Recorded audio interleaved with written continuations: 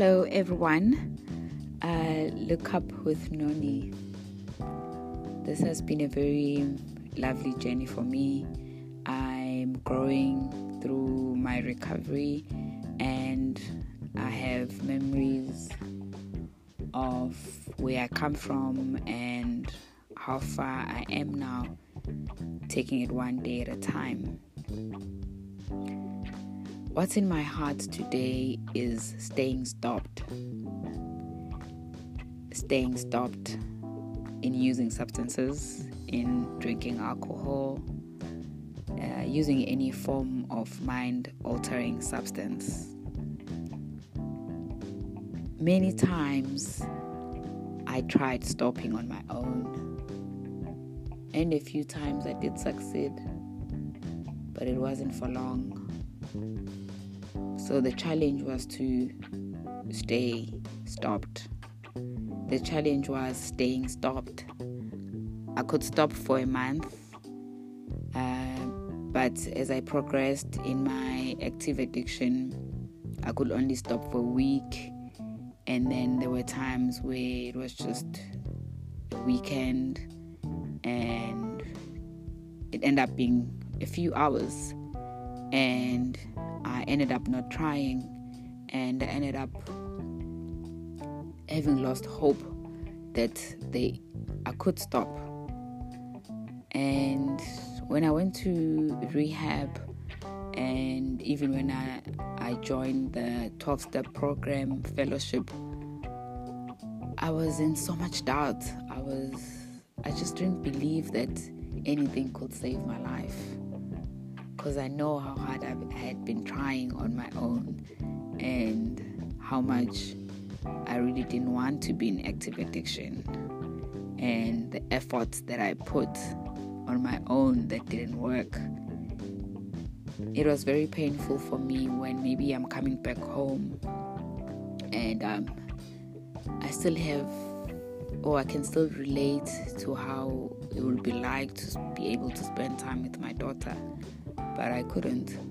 I could just see her and I couldn't look her in the eyes because I didn't like the person that I'd become and I couldn't connect with her. It felt like something was holding me back. Like I'll see her, I would want to play with her, but I just wouldn't have it in me to be able to be present and be with her.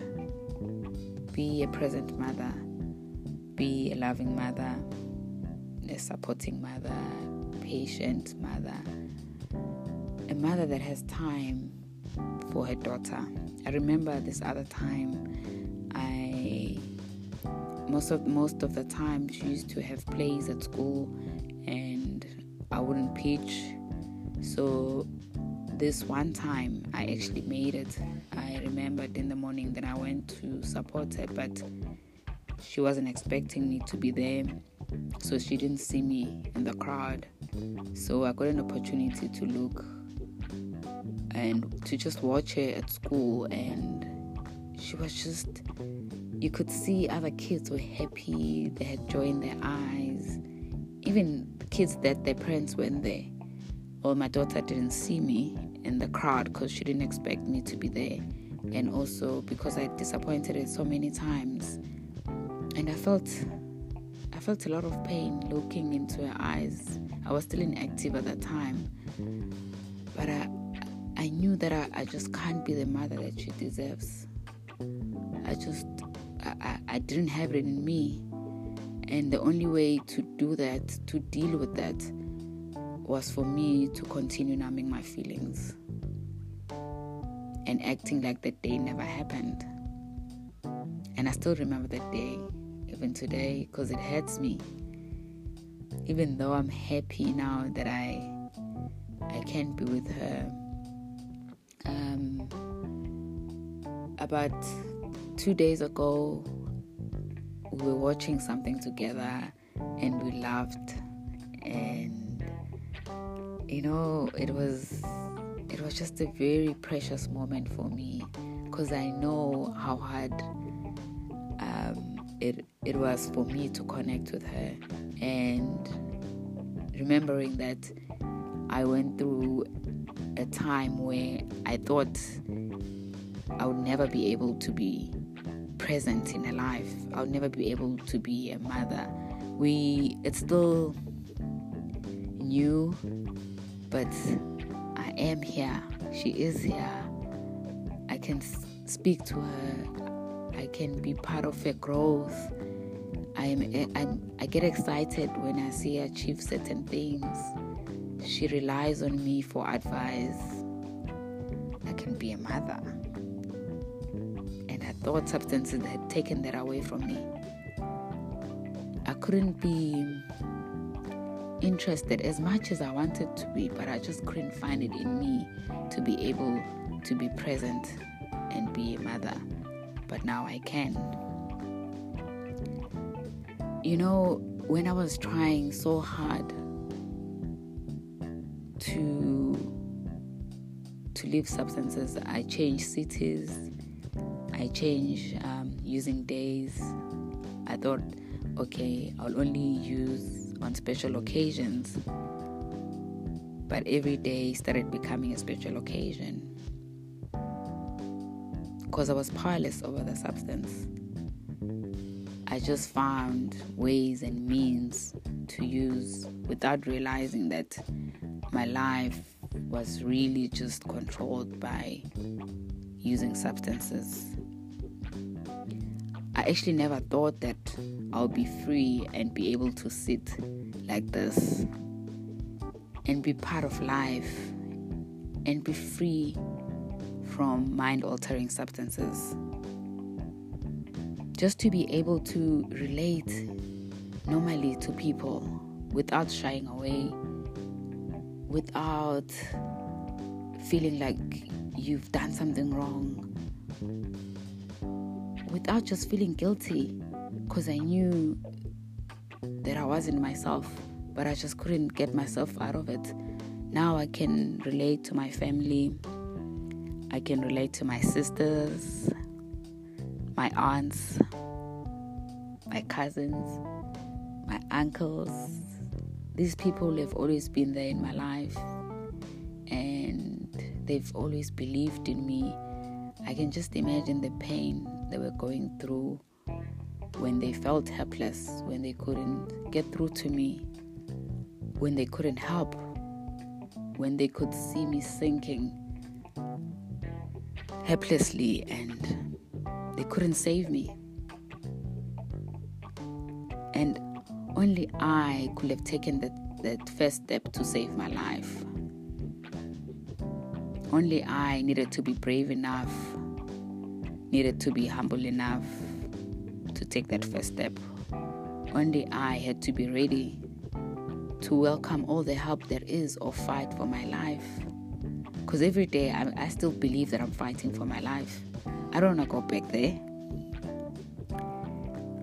I don't want to be thinking about substances every second and allow substances to steal away my joy, my life, everything that I'm enjoying today. So when I came into recovery, I just had this gift of willingness. I was so committed in doing everything that I could, but I still had my doubts that it could work because of how hard I tried on my own and it didn't work. So I just believed that I was doomed. But I still gave it a try, and I did everything that I could. I went to meetings every day. I read literature on recovery. I met people who are ahead of me and consulted with them and took all the suggestions that they gave me. And I was ready to be a new person because I was told that for the program to work, I need to change. Because the old person that I was not part of the solution. The old person that used to fail over and over again to stop using substances was not going to be part of the solution. So 3 months into recovery, when I woke up, and I hadn't thought about substances. I just couldn't believe it. I remember it was 3 months.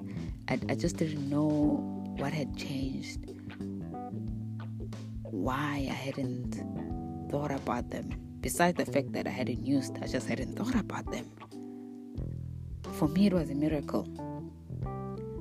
I still believe I'm a miracle even now, because I know how hard it was, and I know how loud they used to speak in my mind.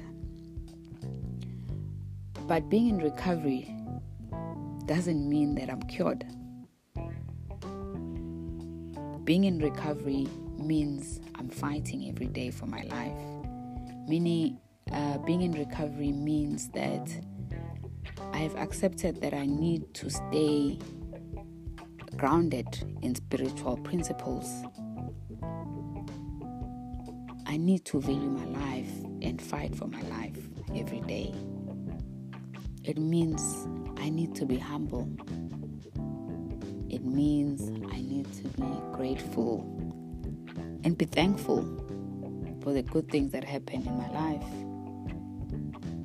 And it means that I need to have a purpose in life. This is why I like helping other people, because I know the pain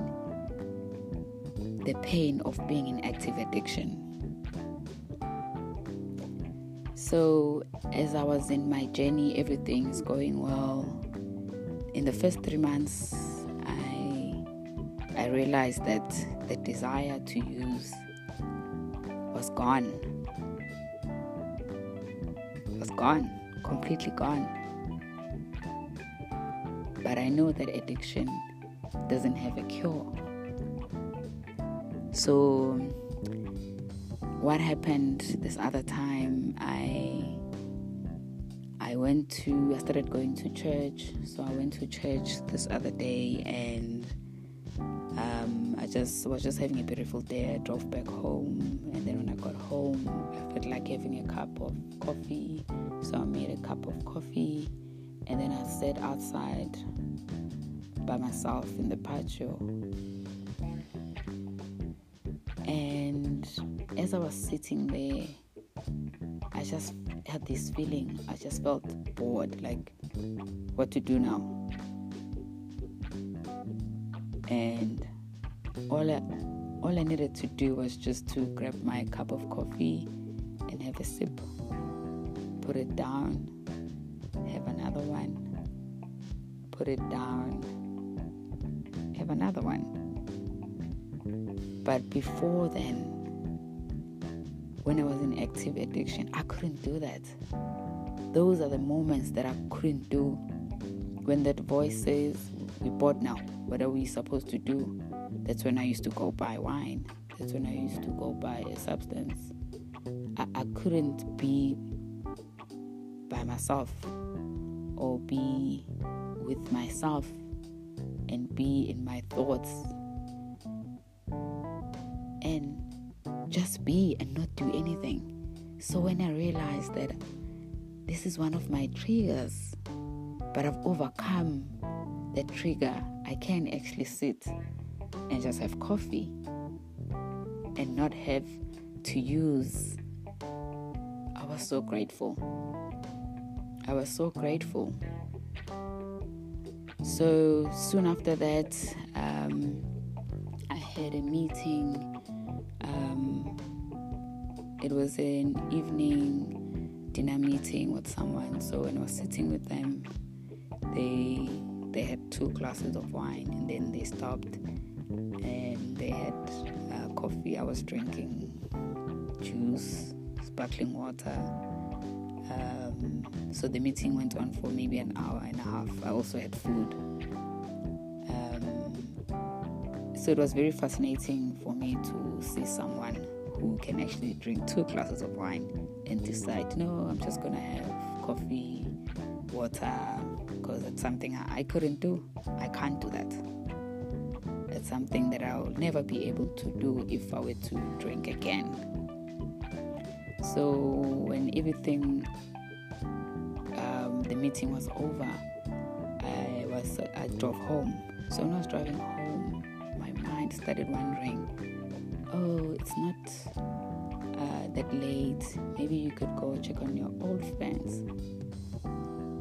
And without being grounded in the principles that I know now, and valuing my life and fighting for my life, I would have decided to go see my old friends, because I know they're still up at that time. It was around 11 p.m. And it was just this soft voice saying, you don't have to go sleep now. You can go see your friends. But then I took a decision to go home. And I just remembered that this is what I couldn't do when I was still in active addiction. I used to hear the small voices and I used to follow them. I used to hear the soft voices whispering and I used to follow them. And that's where the struggle is. That's why I couldn't stay stopped, because I didn't have the 12-step program that gave me the tools to have an entire psychic change. The person that is the solution, because the old person couldn't.